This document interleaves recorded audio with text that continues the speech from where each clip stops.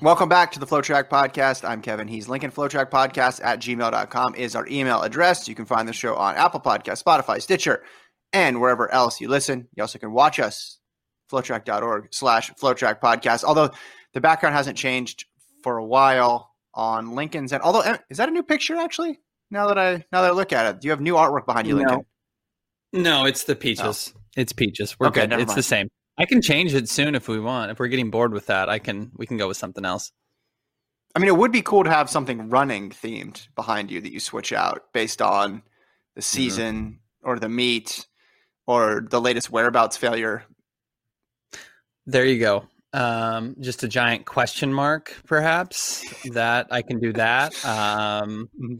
Where in the world is Carmen Sandiego, perhaps, or insert athlete's name. Yeah, I could try to work that up. It's not really the style of my wife's art, but we'll see. You know, she creates art solely for the pleasure of those who watch the show on our website. So I know she'll be interested in that. I'm doing good. Had a good Thanksgiving. The vegan turkey was very good this year, Kevin. I know you were concerned about that. You were wondering how it was going to taste. It was delicious. It lived up to expectations, and no turkeys were harmed in the Shrike household Thanksgiving dinner. So that's always good. And we put up our Christmas tree as well. I don't know where you're at with that, but we picked ours up, and it's looking good. Yeah, my fatherhood game is strong this year. Tree is up, although I didn't have much to do with that. But Christmas lights are up this year, and Christmas decorations on the outside of our house, which first time ever putting up lights because I'm a homeowner for the first time. And with that becomes all sorts of new responsibilities. So I actually kind of felt some pride when I was the first person on the block with some serious lights, but significant lights with actual effort went into it. That's outstanding. I mean, I put up lights too. It felt like a lot of work, strung them all around the roof. And then I have new appreciation for people whose houses pop from a distance, because I put up, two 50-foot strings of lights on my roof, and I don't have a huge house. Put it up, and I was surprised how kind of insignificant it looked. I mean, the lights look good, but it's just very people whose houses, like, you walk from 100 yards away and you can see it. They're putting a ton of work into that, and I never really grasped that until this year, because it was my first time putting up lights as well. So I'm just glad to have survived going up on a ladder onto my roof, and that's all I can ask for my first time. Yeah. No, I'm getting more and more into it now because we have a bunch of trees. So now I'm thinking, okay, can I wrap some of the trees? Can I do something with the branches? There's solar lights that I was not aware of because I'm new to this whole thing. So I don't even need to find a power outlet. I could just put it up wherever I want, really. So this could become a passion of mine, and I did not think that would be the case heading into the holiday season. I think it's pandemic mania. I can blame some of it on that. It's just wanting to do something with your hands. I got to ask, do you have any inflatables in your yard? Have you gone to that level? No, I'm anti-inflatables. I think they're a bit tacky. Let's keep it classy here during Christmas. Okay, fair enough.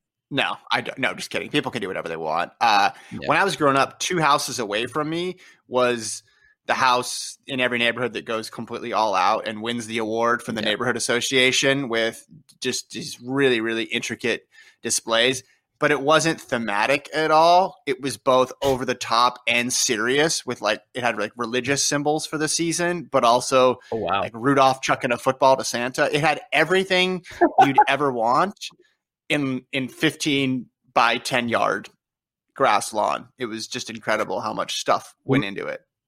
Yeah, maybe those people are getting deals. Like if you buy 3 Grinches, you get a nativity scene free or something like that. I don't know how that exactly works. Exactly. I've seen some of that in my neighborhood. You have Santa, the Grinch, Rudolph, nativity scene, the whole 9 yards. I'm not there yet, although we do have an inflatable.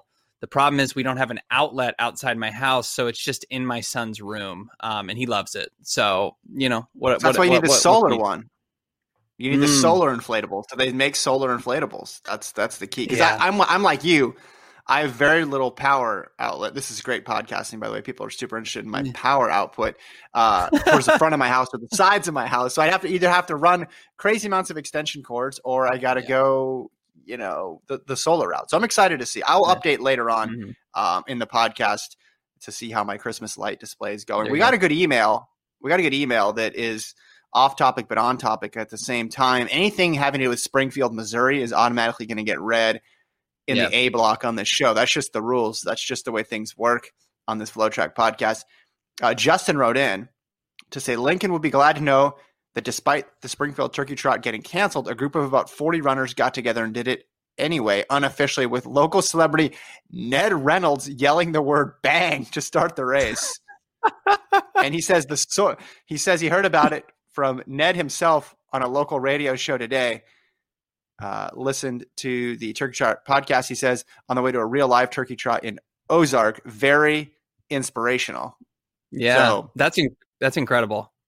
I can't. It doesn't sound like Justin himself did the unofficial turkey trot, which is good. I mean, 40 people getting together. No, I went to the one in Ozark. Yeah, the one in Ozark. I guess. Yeah, Ozark's a town over with Marty. The Marty Bird Classic, I think is what it's called. Yeah, it finished in poppy fields. It finished in poppy fields. Burnt down poppy fields. That's incredible. I'm just glad to have had any hand in inspiring people just with the turkey trot. It's good to hear Ned is still a source of information in the sports world in Springfield. I know Ned has been retired from his sports desk at KY3 for a number of years, but still on the radio, still just a treasure in the Springfield, Missouri area. I'll try to bring some local Springfield, Missouri flavor. I don't live there anymore, so I can't always, I don't have the ear on the ground. I'd just be hearing things from my parents, but I hear there are fans out there of me giving Springfield updates, so I will try to continue that. I did notice we had to fill out a document for work, and everybody was putting in their hometown, which for me it was very difficult because, well, my home is where I live currently, so I wrote Austin, but literally nobody else on the document wrote Austin, and you of course wrote Springfield, Missouri. I mean, at what age are you from where you're from? I thought that was kind of interesting, an interesting field there. It is. I noticed what everyone else was putting. And so I was like, well, I guess this is like, where did you grow up? So that's what I did. But I mean, my hometown, is now Taylor, Texas. I mean, I'm a Taylorian, if you will. So that's a great question and tricky for you because you've grown up in where? Las Vegas, Australia, Eugene, Arizona. Arizona. There you go. Yeah. So, I mean, I went to school in Eugene and then lived in LA for 10 years. So it's, where am I from? Is it where I went to high school, where I went to college, where I went to elementary school? I mean, I spent the most time of my life in LA, but that was after college. So does that count? And then I grew up in Las Vegas, but I haven't been there for years and don't really talk to too many people there at all. So shout out to Justin for writing in. Shout out to Ned Reynolds for trying to out Mike Breen with the bang at the beginning. That's a bold move. He's trying to take I feel like he's trying to take Mike Breen's catchphrase away from him a bit there with the bang at the top. I hope he said it like him too. Bang! Yeah. And then there was a Mark Jackson impersonator in the crowd that said, hand down, man down. Yeah. I doubt it. I somehow doubt it. We're not that sophisticated out there in Southwest Missouri, but we can only hope. All right. There was some running action. I know you were. Let's do it. Big into the Delhi half marathon. Did you stay up late watching the Delhi half like I knew you would? You didn't have to stay up late. It was on in prime time, actually, in the United States. But there you go. I didn't. Yes, I thought it was going to be fast. I was paying attention to it for the unintentional comedy element, which you'd have to be a real nerd like I am to see it. But there was a chance in this race, because there were some big names here, that obviously the women's world record would have gone down, which would have made it very confusing because they've already named the 5 finalists for the athlete of the year. And Right. one of those women, Ababel Yeshina, who set the world record earlier this year, if she went and did it again, but was not, in that final group, that would have made it a bit strange. And I believe, did Bridget Kosgei make it to the actual start line? I know she was advertised as being in the race because she wasn't even in the final 10. Lincoln? She dropped out at about 8K, holding her leg. She's had a busy year. I'm not sure why I guess it has been nearly 2 months since the London Marathon, but, call it a year here. And I guess this little injury she picked up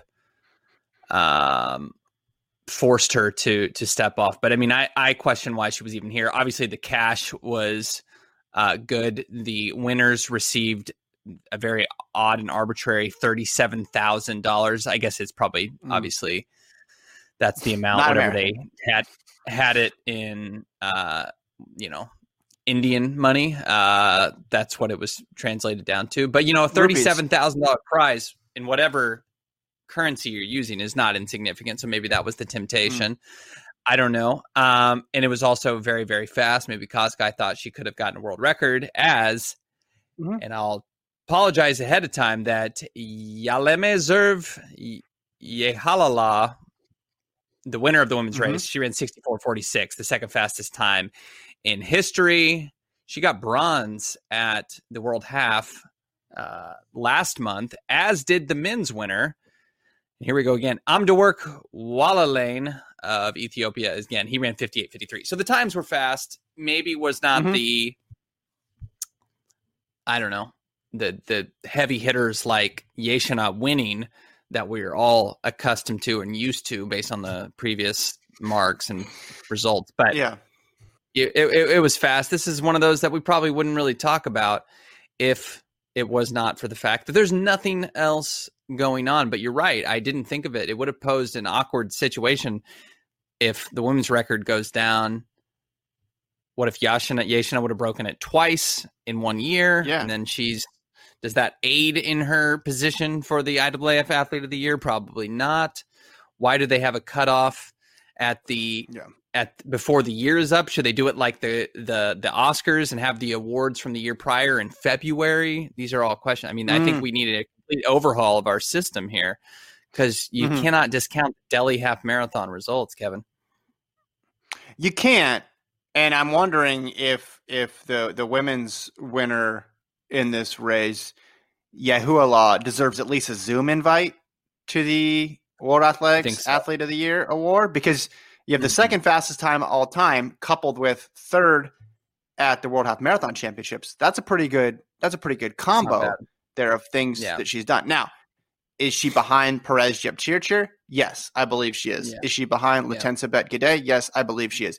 But the other three that got invited, Sifan Hassan, and by invited I mean virtual invite for the virtual awards. Sifan Hassan, Yulimar Rojas, Elaine Thompson, Hurrah.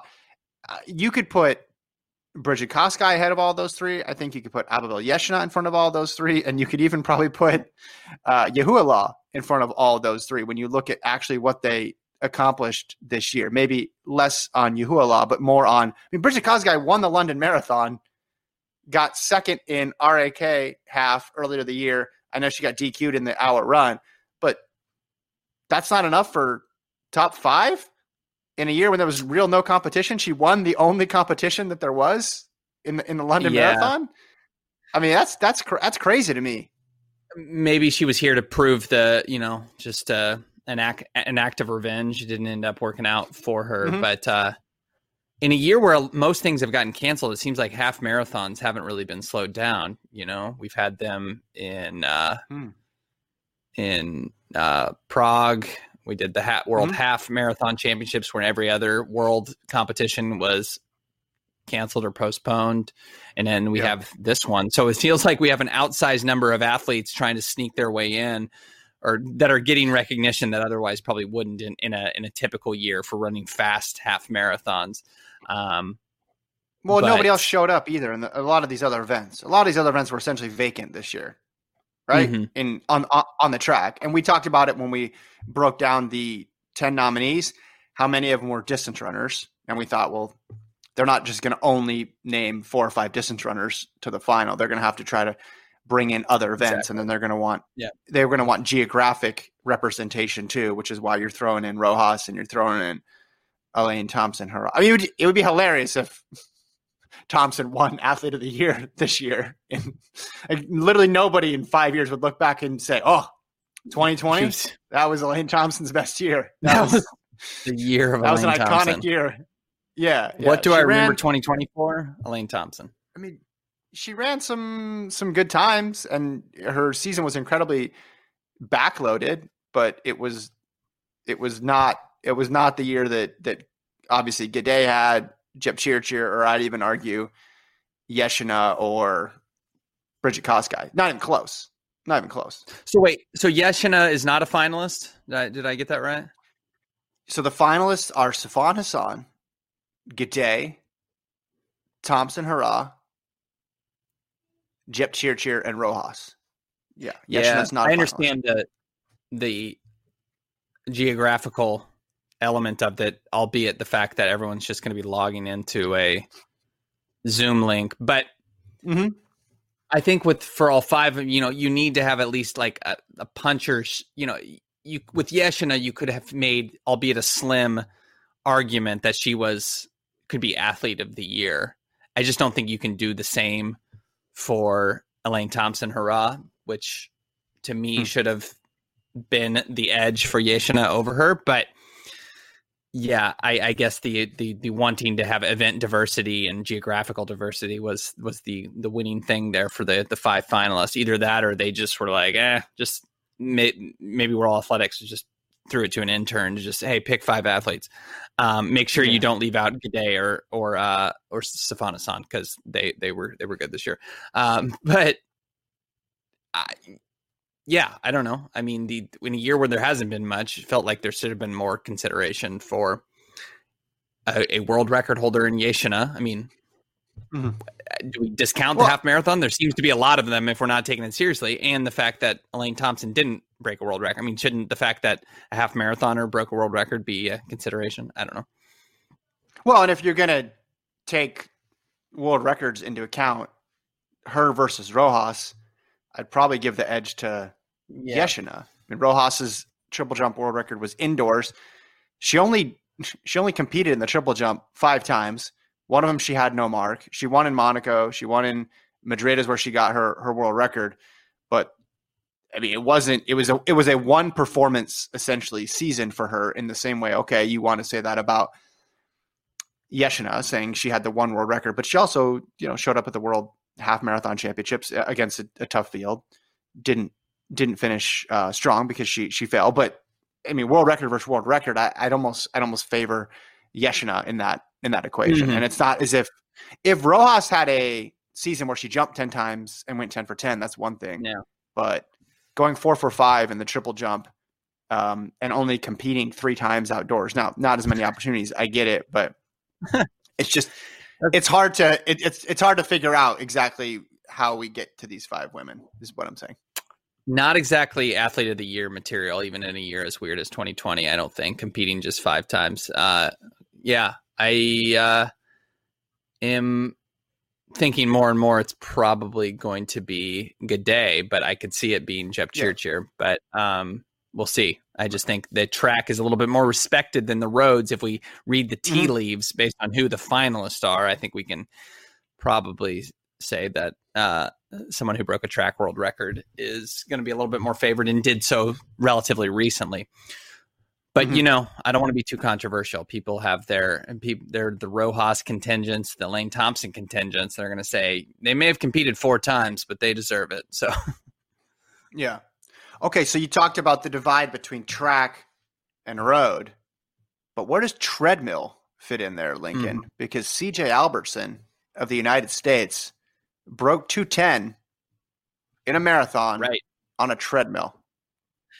Yeah, which would be a world record if he was planning on submitting it. This has been a little bit over a week ago, so we are a hair late to the news, but I was just so looking forward to Thanksgiving and all that comes with it. We missed it last week and we had an early week, so we are a little bit late to this, but in case you missed it, CJ Albertson, who was 7th in the trials way back a lifetime ago in February, he's been running a lot of quirky performances. He ran a 50K on the track world record. He posts his things on Strava like most runners do. He's kind of becoming an urban legend in Strava just because he really goes either in runs quirky records or runs really far, really, really fast. It looks like he might have an ultra career if the marathon thing doesn't work out for him. But the marathon thing may work out because he ran 2:09:58 on a treadmill. It was set to the 1.5 grade, so it wasn't like he was just running on it at 0% and where he would be essentially getting like a downhill pull. He set it on the correct thing. And again, if he planned on submitting it or if it was going to be official, it'd be over 7-minute world record. I mean, it's just completely ridiculous.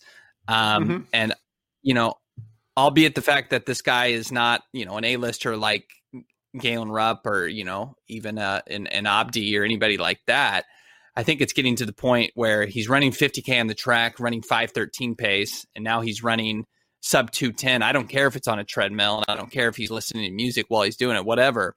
Mentally, that's ridiculous, and the time is outstanding. I mean, we freak out when somebody runs sub 2:10, maybe not freak out, but we're excited when somebody runs sub 2:10 in Boston. When you're in a race, this guy was on a marathon listening to Panic at the Disco, questionable choice, and watching Community, which I can't comment on because I've never really watched that show. Apologies. This guy feels like he's a legit threat. Now, obviously, he missed the Olympic team, so I don't know when the next thing is. But when real competitions resume, I think it's somebody you have to take seriously in the vein of like a Scott Fauble, maybe not quite a Jared Ward yet. Obviously, he doesn't have the accomplishments, but if you can run 2:09 on a treadmill, you can run 2:09 in a real race and probably faster. So this guy has taken some steps up this 2020 season. Yeah, your eyes pop when you see anything under 2:10 for an American man, right? That's been the benchmark for a while. Anything, yeah, like it's just okay, wow, like he's under 2:10. That seems to be the sweet spot of being competitive. And you're right. I don't think we should get distracted by the fact that he's running in an unorthodox way. Just look at that time. Just look at that performance. And you couple it with the fact that he got 7th in Atlanta, not a easy course there too. So he's coming at it from all different directions. He ran at Arizona State, so it's not like he's completely off the radar, but maybe he's going to be one of those guys in the mold of some of these other successful marathoners we've seen on men's and women's side, who they weren't the superstars in college because 5 and 10,000 in cross country weren't the best distance for them. They're these aerobic monsters, and with a little bit of training and outside of that NCAA schedule and the longer distance, they completely thrive. Because I'm excited to see he's running this marathon project. You said when we're going to see him. We're going to see him in a couple of weeks in Arizona in the marathon project. I forgot. Yeah. So in addition to the unorthodox races he signs up for, he's sort of doing the Sarah Hall race frequency plan here, which is run a lot. And that seems to be getting more and more common out there in the marathon world. Maybe the days of just 2 marathons a year are going to be less and less common when people start. Yeah, I've said that for a couple of years now, though. That's been my take. And you're never wrong, Lincoln. When you have takes, you're just ahead. You got a little aggressive, so it takes a little longer for you to be proven right. That's the takesman's attitude. And with the money involved in the marathon and the longer distances, there's an incentive there to race more than the 2 times a year. And when you see what Sarah Hall's doing, seeing perhaps what he's doing, we're talking about 50K, a marathon on track, and then a marathon on the road, all within a couple months here? That's a lot. That's not the path that most people would take. That is, I would imagine the treadmill is a little easier to recover. Although, sure, when I run 5 miles on a treadmill, I get off and I have sea legs. I think the longest I've ever done, now I'm not in the same quite the same category as CJ Albertson, but believe it or not. But the longest I've ever done on a treadmill, I think, is 8 miles. And I got off feeling like I had journeyed to the moon and back and went into a different dimension. So I can't imagine what it's like to be on for 2+ hours. Have you ever run longer than 10 on a treadmill? I was trying to remember. I know I've done at least 10 because one of those summers growing up in Las Vegas, my hometown, by the way. Yeah. Your window to run in the summer in Las Vegas is about 5 a.m. to 5:30. Yeah, and if you miss it, you miss it. So I remember there was one summer I completely missed it, and I went to the treadmill in the middle of the day, and I don't know if it was 10 or 12, but I felt like I was there for 10 years. I had Tom Hanks's castaway beard by the time I walked out of the gym at the apartment complex. It was a voyage, and you're right. Sea legs were present. It feels longer. People are wired differently, though. I've talked to people who said, "Oh, I can run on the treadmill, but I get out on the road, I can't do it." So this guy marches to the beat of his own drum. I know. I'm just saying, maybe for him, it fits. It fits with his style. He just seems like he's up for anything, which is the attitude that you'd want for a marathoner in this era. Just like, give me any sort of weird race and distance, and I'll go for it. So I'm immensely curious when he gets into a race that has people around his ability and is supposed to be flat and fast. I'm also eager as well. And I would have to put him as the favorite on the men's side. If just based on recent form, he'd be my pick. He'd also be my pick if we're looking to get even weirder. We got people when the pandemic first broke out running marathons in their apartments around their couch. I mean, can this guy break 3 hours running around his sofa? That's my next big thing. I think he could smash a lot of world records. I mean, the indoor record certainly is going to be there for the taking for him if he wants to. Yeah. He's so good though. Yeah. He took a gimmick, which was a treadmill marathon, and the record was 2:17. He's so good, and he made it legit. That's true. 2:09? That's just okay. That's a great performance. So he would probably do the sofa marathon and run 2:18, and people would be like, "Oh man, I actually did the conversion." That's fast. He just qualified for the trials. Fast. He just qualified for the trials while making dinner. Yeah, that's incredible. Like he's that level of talent. So I'm excited to see what he does. Mm-hmm. Yeah, I mean, certainly was he on your radar? No. I mean, the thing with the trials, obviously, you're so focused on the top 3, and the top 10 was filled with kind of relative newcomer names. It wasn't like Fauble finished 6th and Ward was 7th. Those guys were back, and they had bad races. The top 10, you had like newcomers like, Martin Hare, and a lot of people were making excuses like, oh, it's the shoes and this, that, and the other. Well, first off, Albertson runs for Brooks, so you don't have that argument because, they don't have any shoe technology. It's only Nike. They're the only company that has technology. And he's joking, folks. He's joking before you email him. And my point being, I kind of had this temptation just to be like, well, I don't know. It's just one race. These guys. It's a weird year. Yeah. It was, it was hard to know what to make of it. If some of these guys that finished in the top 10 are the future of the U.S. marathon, or if they were just had great performances that will soon be forgotten about. And obviously with the pandemic now, there's not been the follow-up marathons for a lot of these guys. And so you're like, I don't really know what to necessarily make of it 8-9 months on. Well, Albertson's been the guy who's just been ripping away at it no matter what. And he's running so fast in weird situations that you have to take him seriously. And now I expect him, like I said, to win this marathon project, which is the first legit race that a lot of these guys are going to have at the marathon distance since the trials. If he's recovered, it's tough to argue against somebody who's running as fast as he is and is as aerobically strong. My goodness. Mm-hmm. Yeah, and you'd love him in a race like Boston, where it's a bit unpredictable. The weather can become a factor. The hills are challenging. Yeah. Are you familiar, Lincoln, with the term EGOT? Is that the Emmy, Grammy, Oscar, Tony? Correct. Yeah. Correct. Yeah. I'm wondering in running, are we ever going to see what Albertson currently has, which is 50K, indoor marathon world record, and treadmill world record? I don't know what the acronym would be. You could probably come up with something interesting like treadmill, indoor, 50K, TI5. I don't know. That's not as cool. Kit, maybe Kit. Yeah, I don't know. I was going to say K for the 50K. It's anyway. Will we ever see anybody hold all three at once? Long considered the holy grail of the sport. It is. Yeah. I would say all it would take was the interest of a certain Eliud Kipchoge, but I don't think he's going to need to prove himself on that. He might be a little scared too, just doesn't want that Albertson smoke. We might, and Albertson may be the guy to do it. I think there's been people quirky enough to try, but a 217er is not competing with CJ Albertson. He may be the guy. We got to convince him to do, winter's coming up. Maybe if an indoor track opens up for him, he's willing to try to go, I don't know, sub 212 maybe he can go faster. I don't know. I don't know how many laps that is. It's way too many. It's like, God, how many laps would that be? I don't even want to do the math right now, but it's just crazy. I'm looking this up. November 11th was when he ran the 50K world record.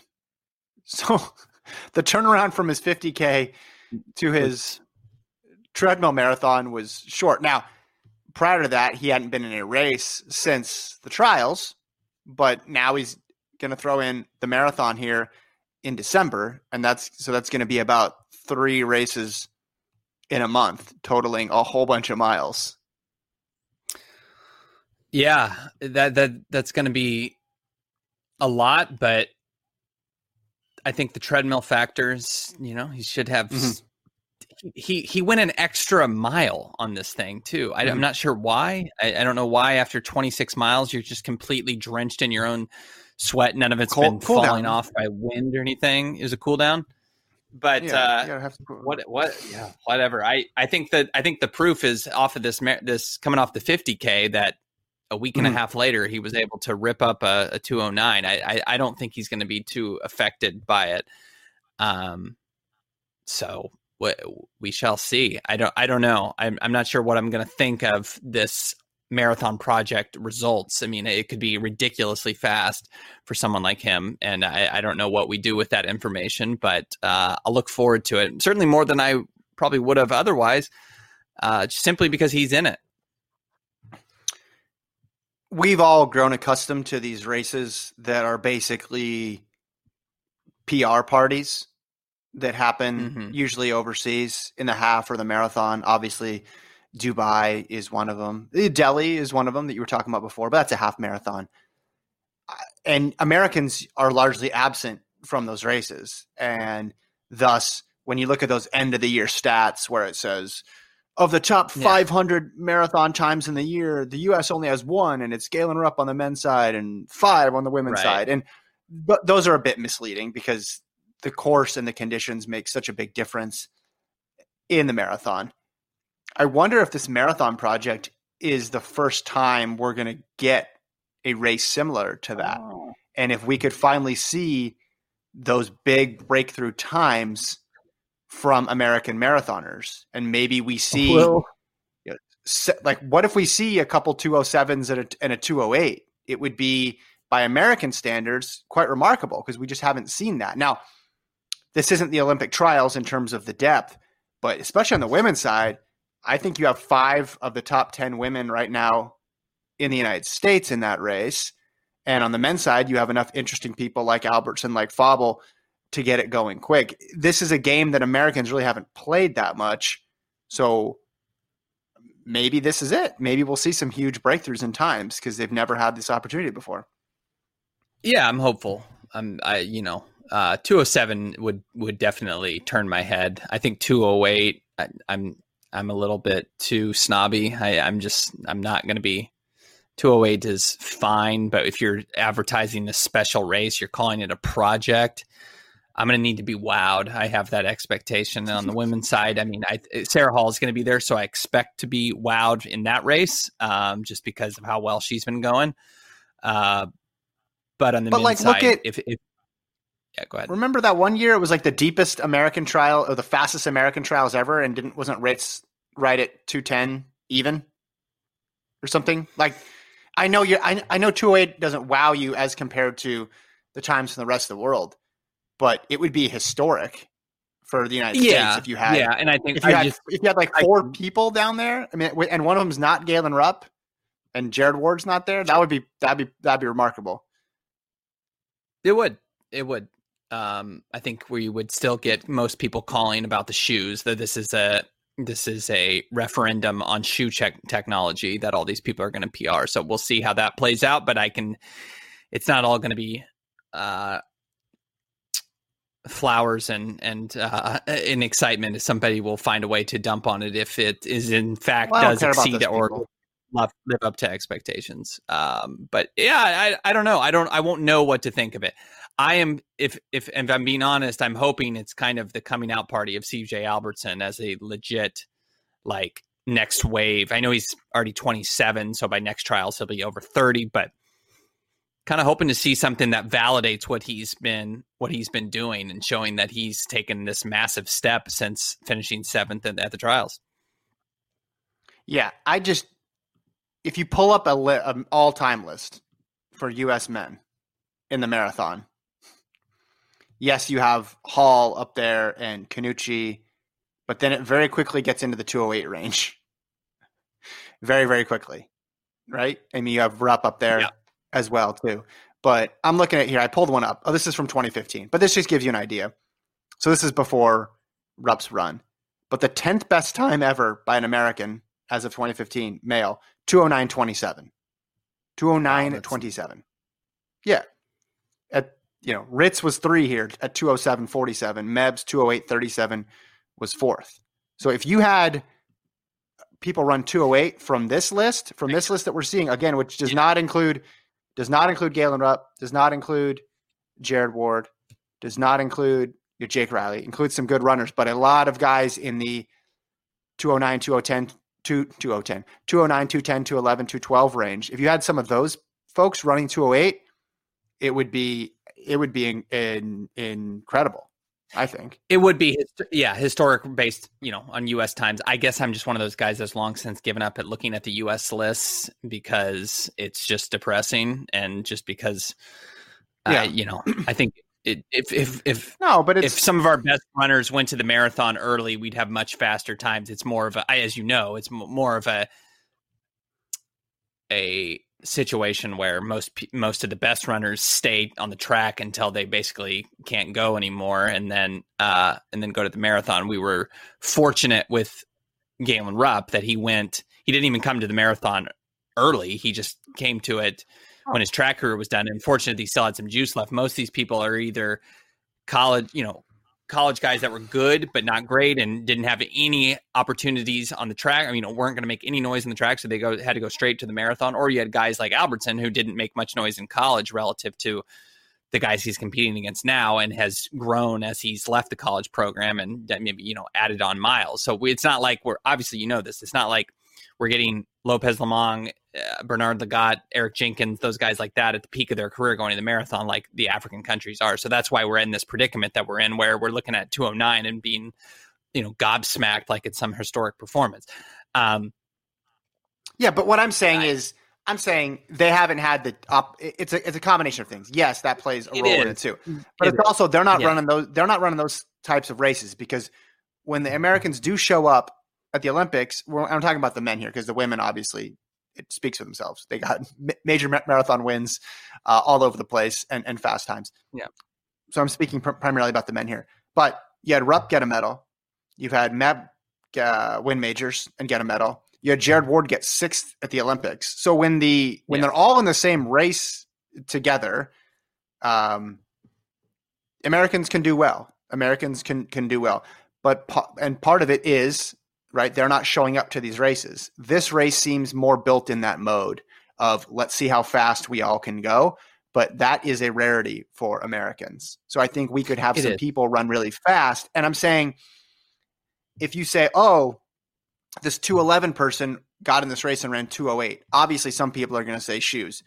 But other people, like myself and probably like you are going to say, okay, yeah, that maybe, part of it, but also they've never had this opportunity. So then you say, well, what would happen to Jared Ward if he was in this race? What would happen to, if Rupp was in this race? Then you'd see that other, jump forward, because if the people in that second tier are running that fast, you have to assume that other folks could go and make big jumps in PRs too. That's all I'm saying. 100%. 100%. I just think keeping a focus on the U.S. marathon scene, U.S. men's marathon scene, is a bit like rooting for the Cleveland Browns every year. You just like, why do I continue to put the bag on my head and act like I'm interested in a sub 210? That's the only thing. It's just I don't mean to say that the men's marathon U.S. is a joke. It's just tough to take it too seriously because the chances are just so few and far between. We're hoping for. By comparison, when you're like, oh, we have the 1500 reigning Olympic champion on the track, and we have the best 800 meter runner in the country, to be like, maybe we can get top 5 at a major this year is obviously it's different with Rupp, but or maybe we can run sub 209. It's just tough to be like, I can't, I'm not that desperate of a fan for the men's marathon that I would get excited about. I mean, it would take someone running 206, 205 at this for me to. But that's what I'm saying. But that's where it leads, is what I'm saying. It starts with a run like this, a performance like this from somebody who's not in the top tier to run that fast. I think the Browns comparison is a little harsh because a lot of this is just the opportunities.